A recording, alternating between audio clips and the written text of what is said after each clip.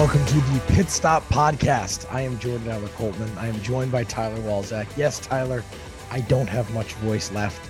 It's been a very busy and exciting weekend all over the sports world, but nothing more exciting than the Grand Prix in Montreal. Look, this is like our home race. We are two Canadian F1 fans. This is all we get. We get one race in the calendar where we genuinely can say it's a home Grand Prix. It's like the furthest part of the country away from us, but it's still technically the Canadian Grand Prix. It's regular scheduled sports broadcasting. You don't have to wake up at the crack of dawn for it. Overall, like, I guess here's the question: of all of the different races you could go travel to, like, this would obviously be the most logical in some ways. Maybe not your first choice, but most logical. I just got to ask, like, should we be going to the Grand Prix in Canada? Like, aren't we obligated? As Canadians, it feels like this is the one we should be going to. I think it'd be easier personally for you and I to go to Austin because we live in Vancouver. So Austin would probably be easier. Or Vegas would be easier. Yeah. But if we're going to like a true classic track that's been around for a while, Austin and Montreal is where it would be. And both iconic tracks, both great tracks, both tracks that drivers love and people have been excited to go to before, the people that you and I know.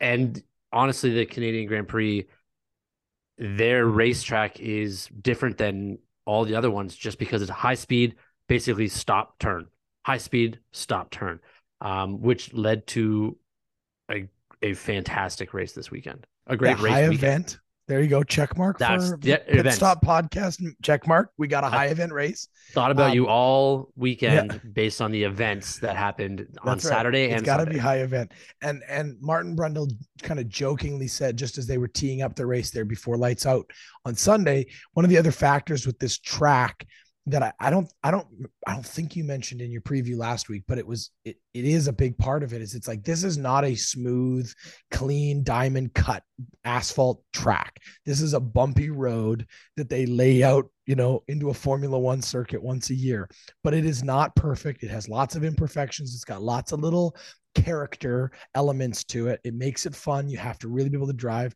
George Russell had a great quote before the race. We'll talk more about him because it's kind of ironic that this was the quote before the race, knowing how the race ended for him. But he joked before, he's like, this is the kind of race where you have to go back to being like a kid kart and you've got to drive. There's lots of straightaways, high speed, and then you hit this corner. You got to be precise. You got to be online. You make a mistake, those runoff areas are tough and all those kind of things. So it definitely is a driver's. Red Bull wins, Max wins easily, 9-second lead. It's actually one of his smallest leads of all of the races he's won that weren't under safety car this season. But they get their 100th win. So we have to at least acknowledge for a moment that's a big accomplishment for Red Bull. They're a championship caliber team that's now looking to do it for 3 years in a row. Or 2 years as a constructor, 3 years with the team. They've already won 4 before with Vettel, but it took them this long to get to 100 wins. That's not something that happens very often. So congrats to them for that.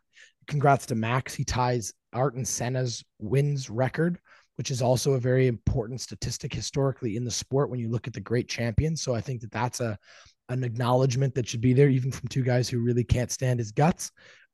We also ended up with 3 world champions on the podium together. There's only 2 times that I was able to find in my research back where we had more championship wins combined on a podium.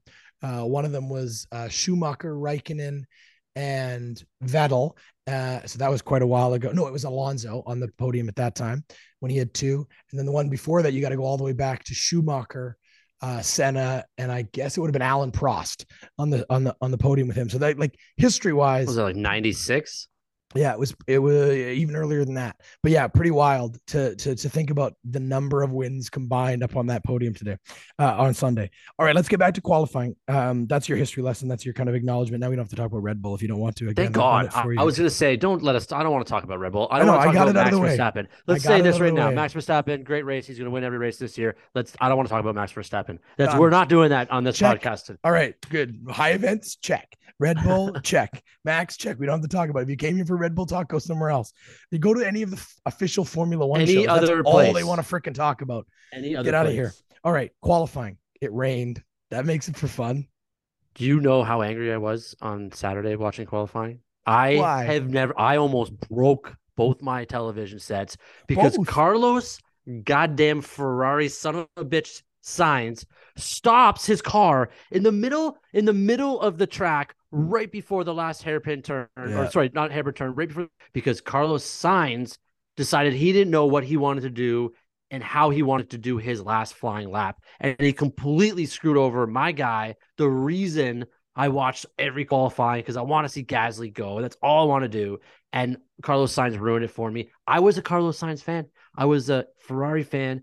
I was a Leclerc fan, and I am so angry at Carlos Sainz for this past weekend, and basically Ferrari qualifying altogether. Angry at both those drivers. I actually think they had a great weekend strategy wise. I hated both those drivers on Saturday, and I, I there has to, like, it's just so frustrating to be a fan of a driver whose entire weekend is screwed because of somebody else.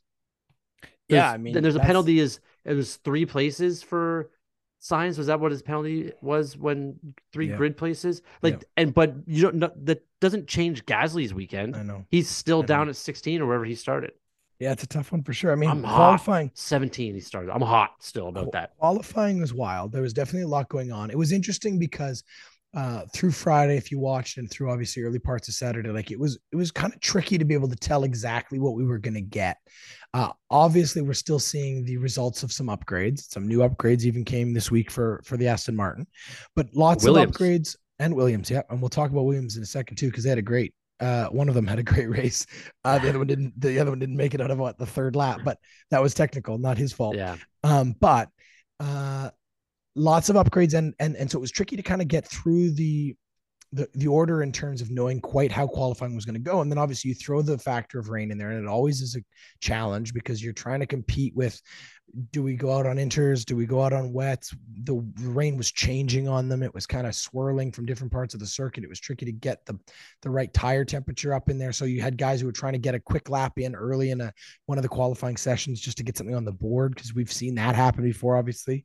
But for me, the highlight of that whole thing is the fact that we end up with Hulkenberg sitting there on the front row by the end of it, because Yeah. again, they put him on a Awesome. good set of tires and it worked. Unfortunately for him, he gets a penalty, Yeah. bumps him back, which is just, it's just unfair, frankly, because he did what he could do in that situation as best he could. But none of those guys, everybody impeded somebody at some point during that qualifying session, because with the weather and a situation like that, like, it's difficult to see anything. It's difficult to know where you are. That's also a track that's hard sometimes to get out of the way on, because you're coming into these corners, and if you're not, like, Don't some guys defend take him. kind of like tricky lines. No, I'm not defending the signs one, because he just stopped in the middle of the road. That was Yeah. pretty blatant. But there were other situations, like there was I know Lewis almost got caught on one, because there was one where during qualifying where he expected, I don't remember now who it was going past him. I think it was an AlphaTauri. Anyway, it doesn't matter. Somebody was coming up on a hot lap, and he kind of gave him the line he thought the guy wanted, and the guy all of a sudden was like right Yeah. He beside him, took out. coming into a corner, and it was like, even he sort of said on the radio, like, I didn't see him coming. Like, I had no idea he was going to be on that line. So, weather changes everything. You think about how fast these guys are moving, how much they're thinking about, and then you add that extra factor of now your mirrors are wet, your visor is wet, everything is Yeah. just sort of got. And it is what it is, but that's why they're the best in the world. That they somehow managed to not, there aren't more collisions, is a testament to how good they are. And there was a lot of penalties Yeah, between Saturday's qualifying and then the start of the race on Sunday. I think Stroll had one as well, Hulkenberg and Sainz. And again, there was 2 incidents that FIA, if we're talking about FIA again and how they do things, Hulkenberg's penalty was a penalty. It was like a red flag infraction. yeah, he was But in speeding. the rules, it's supposed to be 10 places, 10 grid Yeah, places in the rules for what he did. But that's where it's weird, because they looked at it and said, it's kind of hard to give him 10 for what he did. He didn't really do anything wrong. He just was a fraction of a second late yeah, to reacting. But if you think that, you also go like, a rule's a rule. Like, so if you don't think he did it, if you don't think he did anything wrong, why are you taking him out of that second place position, P2, for the start of the grid? Like, you know that in your right mind you can't put him down 10 spots, but yet you're going to still penalize him. Kind of yeah. weird. It's kind of Yeah, weird. it's And a then tough also one. the thing with Piastri, let's get this out of the way. On Sunday, it was a penalty, and we all know what it was. You cannot slow down like that and cause you just can't drive unsafe and slow down for no reason. Yeah. It was just weird the way they said it, and they Brundle and those guys even talked about it on the during the race on the broadcast. But the way they phrase things, like there's no Yeah. reason to Well, say it's the same like with because Norris unsportsmanlike behavior. Like just give yeah, them the penalty that they say that Lando they always Norris, call it. Lando Sorry, Norris was that too Norris? during the Yeah, race. It was not yeah, Piastri. That was Lando. Norris. Yeah, yeah, yeah. Yeah. We'll talk about Piastri in a second too, but yeah, Lando Norris for that one. And you're right, it's tricky. We also had like how many unsafe releases during that safety car? My God, pretty much everybody coming Yeah. out of there. Like They Lewis didn't could have got penalize dinged them. for one. They didn't penalize any of them, Yeah. which was weird to me because like Weird. a few of them Very were weird. pretty obvious. Even I was Yeah. like, Lewis, I think you got because they had a bad pit stop and he Close. was slow, but it was real close. Yeah. Definitely forced Alonso to slow up. Maybe because of how it ended up, they didn't feel like they had to apply it later. Let's talk about that. So we don't have to talk about Max. We know where the Red Bull was, but off the hop, great start for Lewis. Gets out right into second place right away. Like terrible, Yeah. terrible start for Alonso, who's clearly in the better car. He's struggling right away, but it set up this great fight all race long. And it was fun because you got Lewis who tried the undercut, didn't quite work, didn't really get as much of an advantage as he was hoping for. The Aston Martin clearly is benefiting from some upgrades, but I would also argue like clearly what we saw from the Mercedes after its upgrades in Barcelona, like, I mean, before that in Monaco, but really in Barcelona when they were both on the podium, like Mercedes has figured at least out how to get this car to do what they want to do now. Will they catch Yeah. Red Bull this year? No, they're not going to get there. But they are in a fight for second place with Aston Martin, and it's a genuine fight. If Ferrari can figure it out and catch up, we could actually have a three-way fight for the second place, which we were hoping for last year. We might actually get this year. Mercedes is definitely on the right track, which is nice to see. Back-to-back podiums for them. Lewis and Alonso in a fight all the rest of the season for second place would be great. Perez is nowhere to be found. He's MIA completely. So at this point, it's Alonso in second place. Really, he's going to catch Perez if he has one more good race like this. For me, that's a great fight to watch. I'm excited to see how that plays out through the rest of this season because those two guys are apparently ageless. 1,000%. I mean, this is what we talk about every episode now is ignore Verstappen. He's won. It's over. Don't even watch the race for Verstappen. But Perez, Alonso, Hamilton, and then those three guys are all fighting for that second place. All of them have a genuine shot at that second place. Right now, Hamilton's kind of a long shot for that. But I mean, if the Mercedes upgrades are this good, it's now if they can put the consistency together. That's what it'll be for him. That's what exactly. So that second place, and then it's that's the watch now. Like that is why we're watching. Right now, it seems like Perez is lost. I don't know if his confidence is gone. Yeah, he hasn't qualified well in the last three races. I raced personally, I have no evidence to back this up, but this is my belief. I think before each race, Max goes into his garage the night before and just like uncouples some cable or something under his car and then goes back to the hotel. That's what I think is happening. I think what actually could, it's not, I'm not going to agree with you, like, because that's like just obviously an exaggeration of what could be happening. Sandbags in the back of the car. Somebody at Red Bull probably sat everyone down and said, "Hey, let's not all forget that this is Verstappen's championship. Perez might after Perez was close when they were neck and neck, and it was starting to get like the media was starting to say, hey, is Perez going to take this one?" Red Bull might just have completely spent all their time and money just to help Max and kind of kicked like Perez to the side like a younger child, or maybe you just kind of like fight for yourself out there. Like you have the car, go do it, see what you can do. Whereas Max is every single person at his beck and win. Yeah. I mean, the only way Perez catches him now is if we decide to cancel most of the rest of the season and the only races we run are like the tight street circuits. That's really the only way he catches him. This Alonso Hamilton, to going back to this Alonso Hamilton thing is awesome. Yeah, it's great for so many different reasons. But also, what is it, 2008 again? Like, where are we? I know. That's what I mean. Like, it's great to see. And they seem to be looking like they're having fun with it. Like, you're laughing and talking to each other after the race. It's not like the hate-filled, like, fuck you, I want this, I want that. Like, I have to win, I want to win. It's more like, I can't believe that we're this old and we are still on podiums together. And Hamilton had a great quote after the race. You know, he was very clear about, he said, I've looked pretty well at the backside of both these two guys so far this year. I know what the two different cars are, and we know which one we think we can compete with. He said, I also think now it's just going to be an arms race between Aston Martin and Mercedes to who wins the upgrade battle the rest of the season. He's like, neither of us are worried about Red Bull's upgrades. Frankly, as far as I'm concerned, they're probably building next year's car already. And they Oh, for sure. in this one. It was so just to speak on that, like the race before this was a 20-second gap between Verstappen and anybody else. So it's cut down to 9.5, but that could be track And because there was a again, safety like car. this, And there was a safety yeah, car. safety Like, cut. It also like also Alonso had to drive a lot of this race like lift and coast, yeah, he did. and he They didn't were want to do that, struggling but with, he had yeah. to do it. Yeah. Yeah. Yeah. So I don't know, but like, it's nice to see that there's at least a battle going on for podiums Yeah. The on other between thing, 2 and 3. not to, again, we don't want to talk about Red Bull, and I agree with that, but it was interesting because we did see this was the first time we ever saw like a, not a flaw, but like a chink in the armor of what Red Bull's sort of superpower car has been. And Max actually spoke to it too in post race interviews. They really did struggle with tire temperature because of the air temperature. It was one of the colder races they had this season, and he did acknowledge like it was hard to get those tires up to temperature to really be able to maximize what the car was capable of. So that was a factor in terms of that 9 second gap coming down to that. You know what? Actually, so to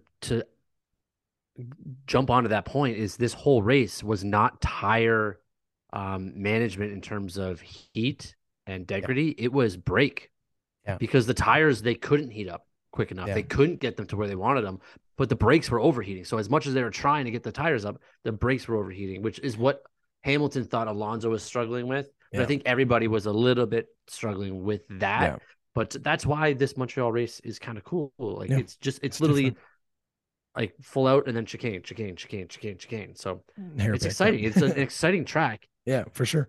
So we talked obviously about Lewis and Alonso and how those two teams in Mercedes and Aston Martin have tightened up. But I would also make the argument most of the midfield is tightened up now. Those upgrades are starting to really make this more competitive in a lot of places. We're seeing, as you pointed out, the Williams had a big improvement. Albon had easily his best race of since we've seen him in a Williams. Williams was Confidence wise, flying, he looked flying on those great. straights. Williams' James, car with those upgrades are is I will say this now, like this is I'm gonna go out on a limb a little bit here, but also it's a hot take, but not so much. Right now, Williams is ninth in the constructors with 7 points. AlphaTauri is last with 2. I think Williams finishes seventh in the constructors, wow. ahead of Haas, ahead of Alfa Romeo, ahead of AlphaTauri, and it is all going to be because of Alex Albon. Albon. He Yeah. has proven his spot this year in F1, not just on a Williams team. He has proven Yeah. his spot in F1 with qualifying. I think he was first in Q2 for a while, if not the entire time. Um, and he's consistently outperforming, and now the car is kind of catching up. Yeah. That the fact that it like a seventh So spot is would be phenomenal finish for So I Williams think again that next I year. don't think that's that hot a take. I think it's a good take. It's a bold take, but it's a good take. But I'm gonna I'm Yeah, gonna I agree. I'm gonna challenge one part of what you said. It won't be just because of Alex Albon, and here's why I think that. James Vowles, who came over from Mercedes, who's now their team principal, I think is a huge part of why they are moving as fast as they are to improve. I think that they have, Agreed. for the first time in a very long time, maybe all the way back to when Frank Williams actually ran this team, they are being run by competent leadership. And that is a Agreed. very important thing.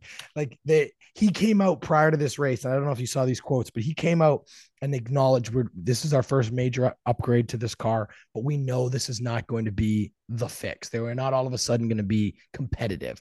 We are looking for incremental, slow changes. And then he talked about how he was shocked and like dismayed at the state he found Williams in. He acknowledged that some of their prefab, some of their wind tunnel space, some of their development space had not been upgraded in over 40 years. We're talking about a Formula One team in 2023 who is working with technology from the 1990s and Yeah. 80s. Like that is not competitive. You cannot be competitive with those kind of facilities. And you know what I mean? It's like Yeah. looking at the Arizona Coyotes right now playing in like a college rink and thinking somehow it's going to work out. It's not going to work out if your team isn't able to meet the standard of the baseline of your The competition. baseline. Come on. So he has, I think, already begun to put the pieces in place. But again, that's not going to happen overnight. But as you say, they have a chance here to take a big step. That's what they want to do. Alex Albon, confidence wise, looks like the most confident he's ever been as a driver. He's figured out this car. I also think this is the best situation for a guy like Alex because when he was thrown into that Red Bull prematurely, and I do believe it was prematurely, like For sure. they wanted to get Gasly out of there because it wasn't working, but they didn't really have a backup. So they threw the next young kid in there. He was thrown to the wolves, and he was never set up to succeed. He had huge expectations to fill, not to mention the expectations that Gasly had already had, that now he was the guy replacing him. He had to at least be that good, and he wasn't going to get there. That's a huge amount of pressure he no longer has on his shoulders. He's on a bad team that's just looking for little incremental, successes, and he will be able to improve with that. I believe Alex Albon will be in a much more competitive car in the next 5 years because of the work he gets to do here. Look at George Russell. How 1000%. much did George Russell learn from this experience? Now, was it frustrating at times? Of course it was. And Alex will be frustrated, but right now he's getting to a place where he's going to have a car he knows what to do with. And if he can start to beat some other guys, that confidence is just going to grow. And I'm with you, man. I'll back you up on that 7th place for sure. And I was talking mainly in terms of just Albon, as in like he's the one who's only. He's the only Sargent isn't going to. No, Sargent is not getting any points this year. No, but Albon is going to. You're right.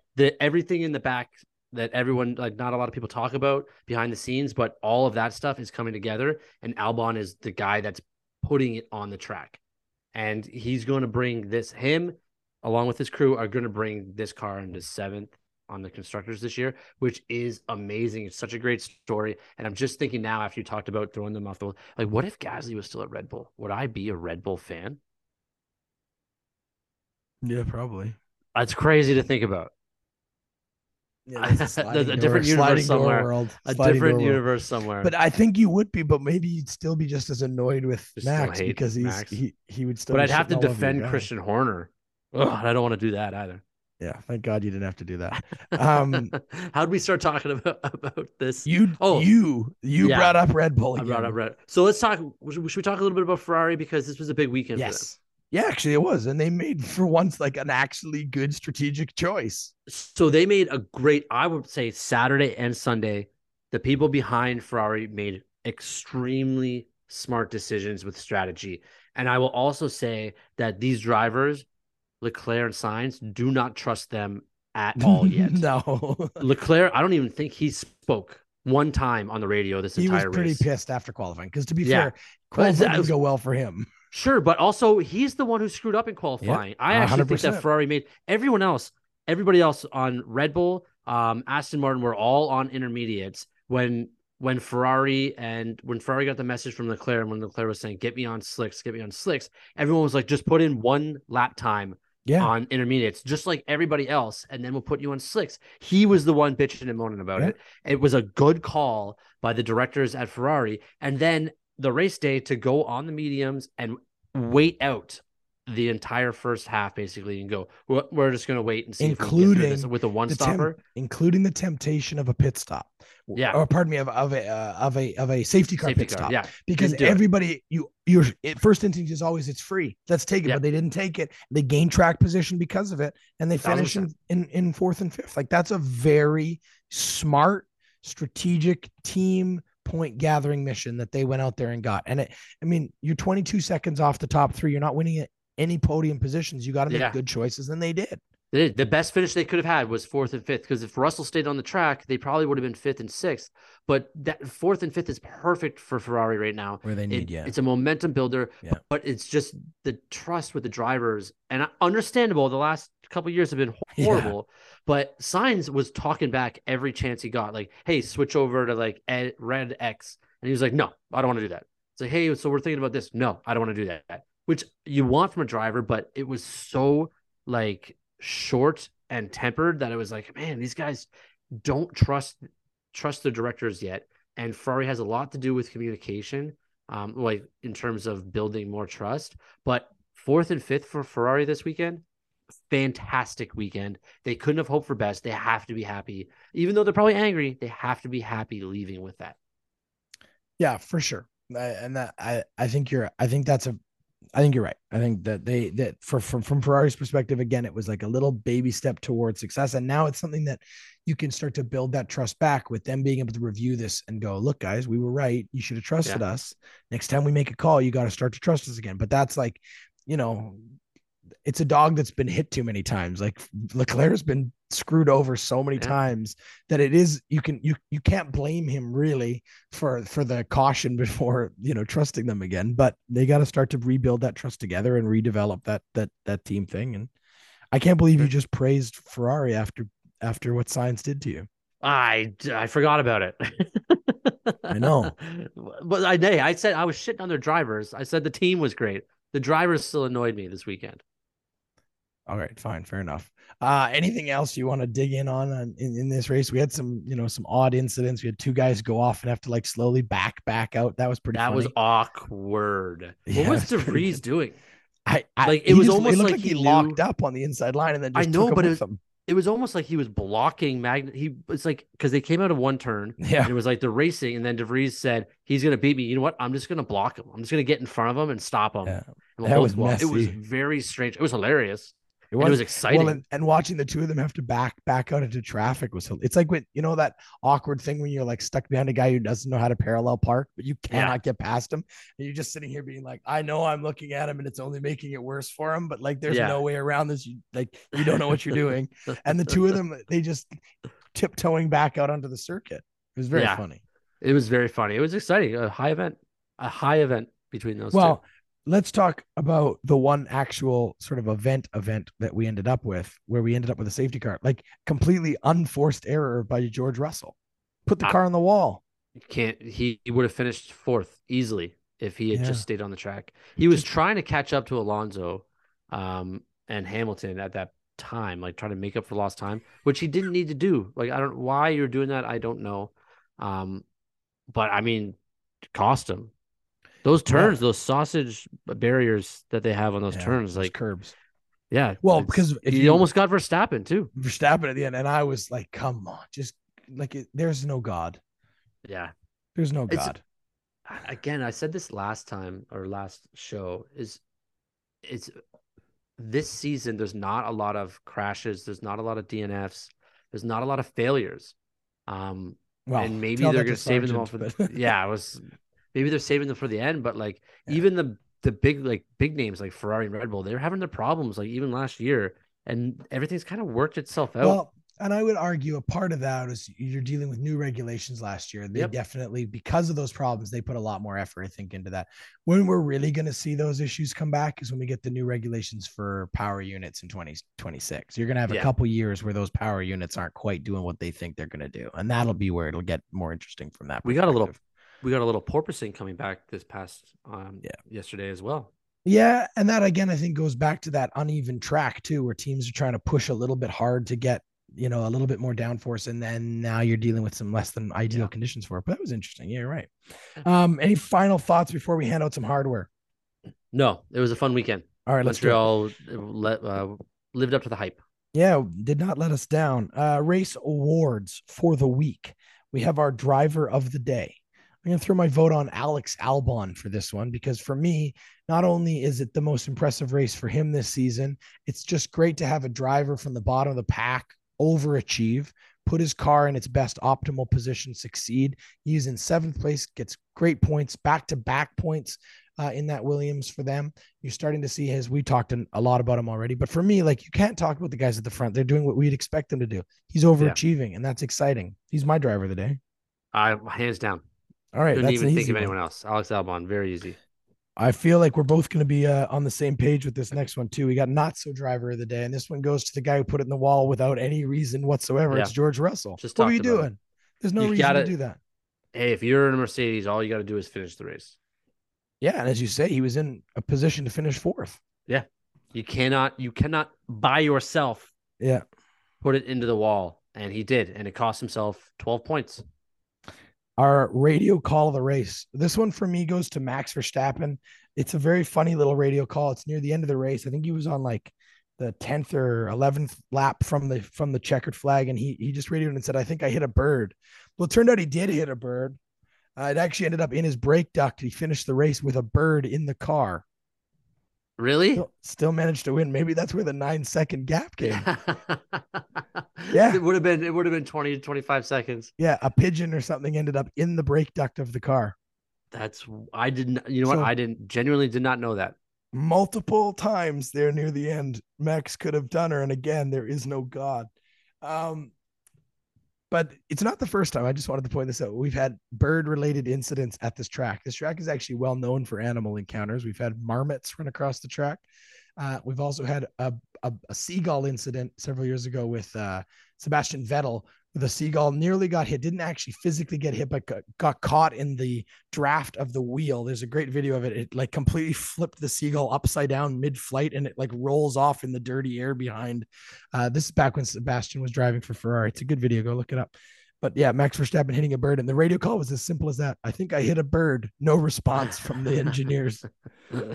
Overtake of the race. I don't know the lap. I'm sorry. But we had a Williams and a Haas. I think they were fighting.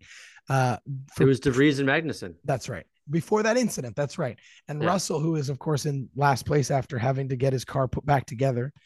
This is before he DNF'd, but he came around the corner right while these two guys were squabbling and just took the inside line and overtook both of them. It was a clean, again, it's George Russell in a Mercedes. It should be easy to overtake both of them, but he picked a less than, easy spot to do it, made it look kind of more fancy than it was for me. That was the overtake of the race. It was a good overtake before his day was over. I will agree with that one. There you go. Wow. We didn't have too much to fight about on any of those. That's our review and reflection on the Canadian Grand Prix. We'll be back in a moment. Creativity has the power to take our breath away, to move us to action or reaction, to invite us to feel more fully alive.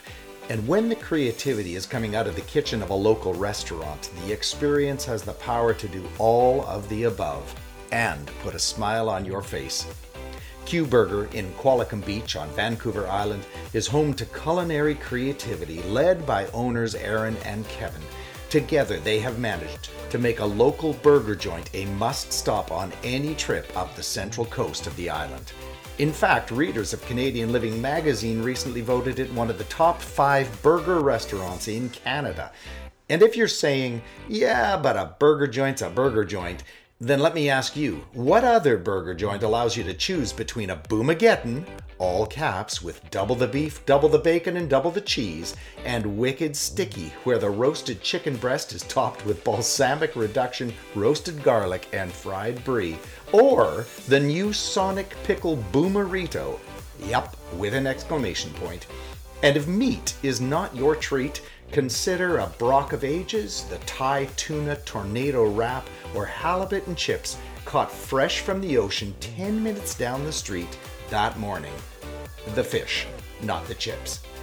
Put it on your bucket list. Q Burger, locally owned and operated in Qualicum Beach, BC.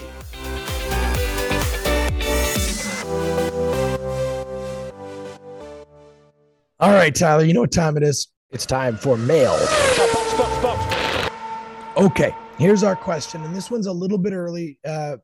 I was going to save this question. We got this question about a week ago, and I was going to save it till a little bit further into the summer, but we're already kind of getting to the fun part of where we would start to talk about silly season. It's related to that, just because there's been rumors all over the place. So let's get to it. This question comes from longtime listener Colin. The question is this: the Netflix effect. He says, as silly season approaches, will certain people who are popular characters in Drive to Survive continue to work? He's speaking about Gunther Steiner, for example, or return to the positions that they previously had as regular Formula One characters. Ricardo. He asks because people like to see them in the show, and arguably the sponsors of their teams get their logos more time on Netflix, not because of wins, but because of drama. Follow-up question to that is this good for the sport? So the bigger part of this, if I can dilute the question down, is how much of an impact do you think that the marketing elements of Brand to Survive play in the value that certain people have in their roles within Formula One? Is Gunther Steiner more valuable to Haas in his current role as team principal because of his job on the racetrack, or is he more valuable to them as an ambassador for the team because of his role in the Netflix show? At the same time, you have Ricardo, who clearly from the very beginning of the Netflix show was a crowd favorite and gained a lot of fans, especially in North America, from the show, regardless of his actual skill, talent, success in a race car. And the question being, he's obviously not driving. Will he get a seat back? Maybe because a team also views him as a valuable marketing asset. So What do you think? I think so. I was talking about this today, the Netflix Drive to Survive, because I am here because of Drive to Survive. That's how I got on the F1 bandwagon. I always liked car racing, but I was more NASCAR when I was younger, and then got in F1 because of Drive to Survive. Now we have been shit talking Drive to Survive for the last 2 seasons, probably you and I, because it was great for the first 3 to get people in. That's awesome. It brought so many more viewers to the sport. But what we're going to find is that people aren't going to watch the races as much anymore because they're just going to watch Drive to Survive. And Drive to Survive is going to become more of an animal in terms of its script points and who they do want to keep and who they don't want to keep in the storylines. Now, that's a dangerous thing. It's a good thing. It's a bad thing. People are going to get bored of watching Drive to Survive. It's just inevitably it's going to happen. Something new and shiny is going to come along. Teams are going to take advantage of who they want. And it's like, Red Bull could just say, hey, the only person you have access to is Daniel Ricciardo this season. We want Daniel Ricciardo to be popular so that we can still buy or still have people buying Red Bull merch because they think that Ricciardo may or may not come back to us. That's also going to help Ricciardo get back into an F1 seat if another team sees him, let's say AlphaTauri, but they're kind of Red Bull. Let's say somebody else, Alfa Romeo. They say, hey, listen, he's still in Drive to Survive. He's still super popular. He's still a ratings guy. Let's take him from Red Bull, give him a spot for like 3 years. So teams are going to look at Drive to Survive to choose who they want on their team, which is good and bad for the sport. But teams are also going to say like, hey, we don't want it. We don't want Max Verstappen to be interviewed. So let's just give them this full access to this person. So it's going to be a kind of a double-edged sword when it comes to true F1 fans will start to get sick of Drive to Survive like you and I have because of the drama is not legitimate drama. They use sound clips from other races to put into things that help their storylines. Ideal, like in the long run, I would say that the sport is going to survive based on what the sport has always survived on, and that's people love cars, and these are the best cars in the world. And the fact that they've given us an inside element to the drivers is a good thing, but it's not going to last very long because people are just going to pick their people and actually watch the races. It's an odd thing for sponsors because they don't know which way their drivers are going to be depicted, right? They could be villains, they could be heroes, but there's no way to gauge that based on what Netflix is doing. And the more sponsors have like options to choose who they want like Netflix to follow, it's just going to be worse for the sport. So it's kind of like a cyclical good and bad thing. Everyone's trying to make money off of it and do this whole like roundabout to get more viewers is not generally going to be good for the sport if that starts getting into drama instead of what's actually happening on the track. That's a long-winded answer. No, I think that's fair. And he led with the Netflix effects. I think the Netflix effect, as you say, it doesn't necessarily have like lasting power. I think it got a lot of people into the sport. I think two major factors to that. One, it was very well produced at the beginning as an introduction, especially for people who were uninitiated and unaware of the sport itself. Great way to set it up, introducing characters. It's also a great sport for that because you have clearly defined characters, right? Drivers, team principals. It's easy to understand. There's 10 teams. We really only need to worry about like 3 or 4 of them as our key characters in this story. We'll get people hooked on those parts of the drama and we're great. We're in. That's your gateway, right? And obviously characters emerged from that because some people are very good at presenting a persona for a good producer and editor to use. And Gunther Steiner is a result of that. Red Bull knew what they were doing. They were one of the first big teams to be like, yeah, let's go all over this because they've never there is not a single marketing campaign in the history of the world that Red Bull has not been like, yeah, that's good for us. Let's go. Yeah. Right. That's the brand across all sports, right? Look at all of the extreme sports they've signed their themselves up to. That's part of what they do. But I think you're right in the sense that it's not necessarily going to have the same kind of lasting impact. I think it's already lost a lot of that. And I think that the people who make the decisions about whether or not drivers and team principals have jobs and where they put them. The people really making those decisions are not the sponsors. Yes, the sponsors want certain things out of them. And yes, we've seen, guys like Mick Schumacher was more valuable to Haas than other people because of the name power. Yes, that's true. This is a sponsor driven financial sport, but the sponsors also want to be successful and have teams win. Like at the end of the day, nobody is signing up to be a sponsor of a bad team just because you've got an interesting character on there. Like no, but that's part of it. If you have someone like Mercedes, not even Mercedes, let's say, let's just go with Mercedes or Ferrari. They walk up to Netflix and say, "Hey, the next season we want 50% of the screen time. We'll give you this X amount of money to do it.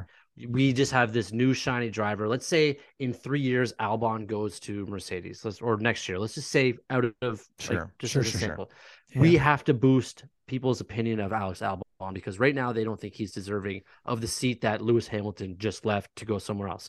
So they can just Mercedes or whoever AMG can just go to Netflix and say, we want 50% of this show or this new season to be about Alex Albon and where he came from and how nice of a guy he is and how good of a driver he is, just so that they can change the perspective of what they're doing within their team.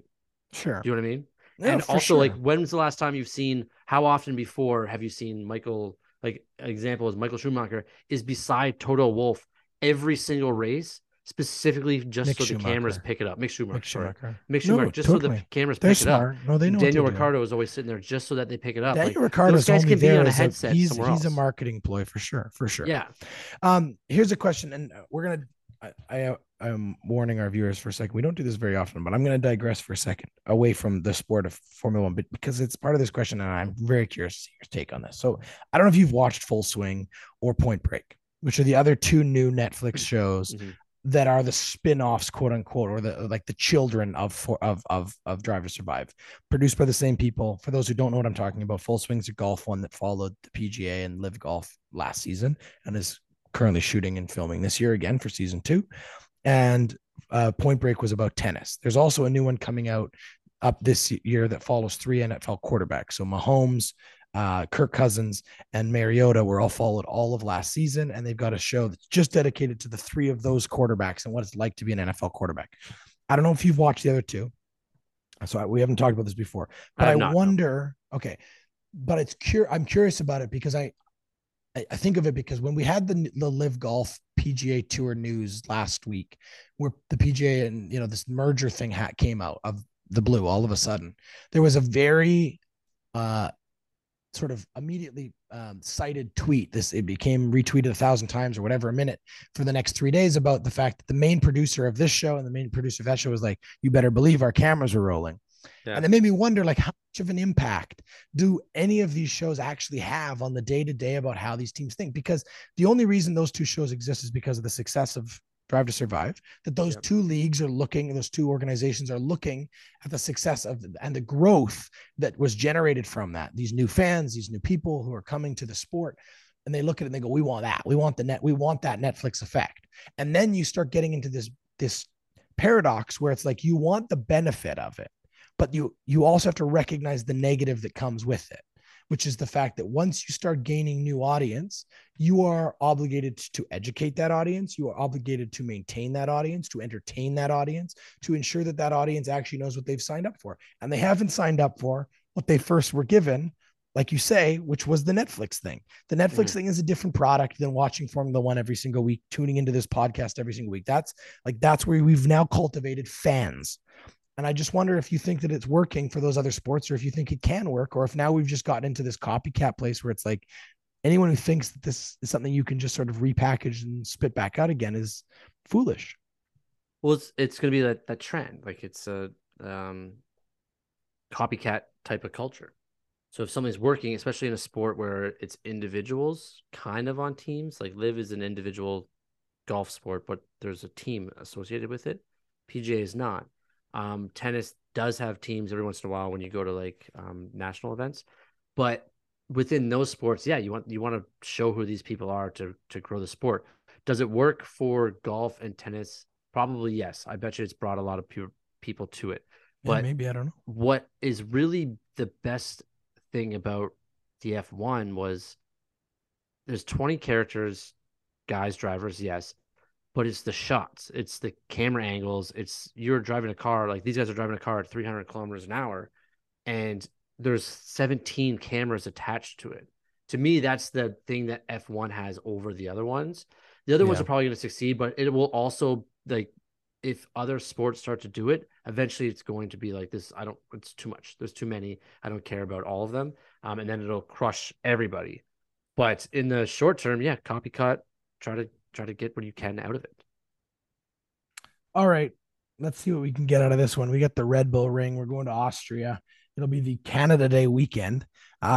This this is probably like it's definitely the bottom of the list of my circuits that I enjoy watching. Usually low event, which we all know is make or break for me. Yep. But there's definitely some interesting elements to this. Set us up for it, Tyler. We're going to Austria. All right, I'll make this short and sweet because I know a lot of you are probably already at work. Austrian Grand Prix, 71 laps, very, very short track. I believe it's the shortest track on the circuit, or the year. Records held by Science. It's like a minute 5 seconds with like a 6:19 behind the points. All but 5 cars last year were a lap down. That tells you something about this track. All but 5 cars, I'm going to repeat it, were a lap down.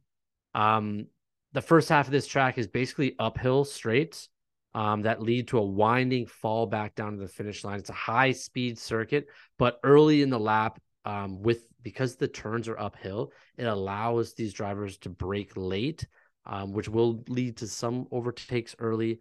But the turns that are on the way down, it's very easy to lock up. So you see some guys go off track in those downhill turns. 3 DRS zones. These three DRSs come one, and then there's a turn, and then there's the second one, then there's a turn, then there's a third. So there's not separated by much. Again, very fast track. The podium last year, Leclerc was the winner with Verstappen and Hamilton joining him on the podium. Did not finish Perez, Latifi, and Sainz. Sainz has the track record. Am I wrong? He does. Yeah, he does. That was a couple years ago. Wasn't last year. This race isn't for another couple weeks. So it's July, the first weekend in July. So you have some downtime in the next couple weekends. And you mentioned that the DRS zones are all back to back, which does offer the opportunity for an overtake, right? Where you've got a guy who might catch someone in the first DRS zone and then kind of flip it over to the other side if you've both been in the right DRS detection zone prior to that. But it does offer an opportunity for some of those. We've seen guys like Perez take advantage of that before, where they actually let the guy overtake them in the first one because they knew that they'd have the better advantage to take the rest of the lap in the lead if they got them on the second or third one, right? So that could be an interesting one strategically to see. And as you say, it's a short lap. We know how fast Max has been. I wonder if we have, you said it was only 5 cars that weren't lapped last race? Only 5 cars. I wonder what the number is. Yeah, it might be more. Yeah. We'll see. We will see. The big question, can Lewis and Alonso repeat what they did here this week in Canada? Can they keep that momentum going? And can we get that fight? I just want to stoke the fire on that one. I want to get some kindling in on that and have that turn into a really big rager for the rest of the season, because that would be a lot more fun to watch.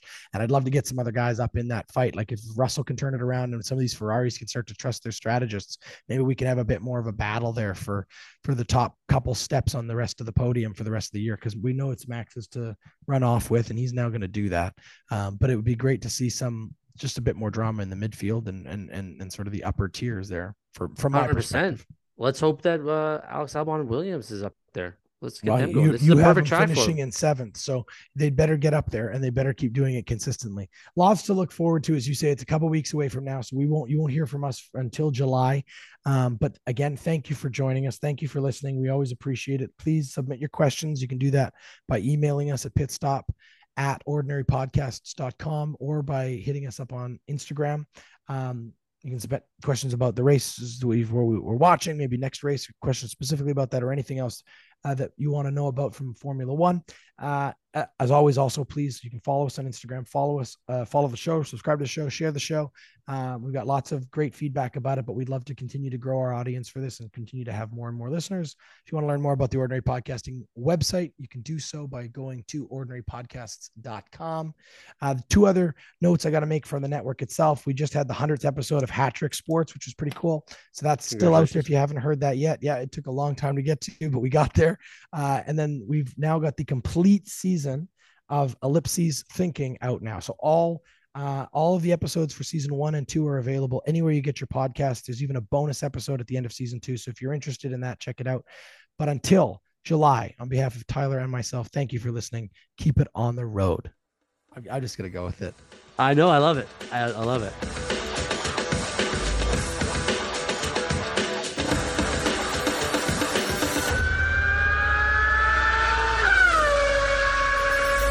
Pit Stop Podcast is a presentation of the Ordinary Podcasting Network. Thanks for listening.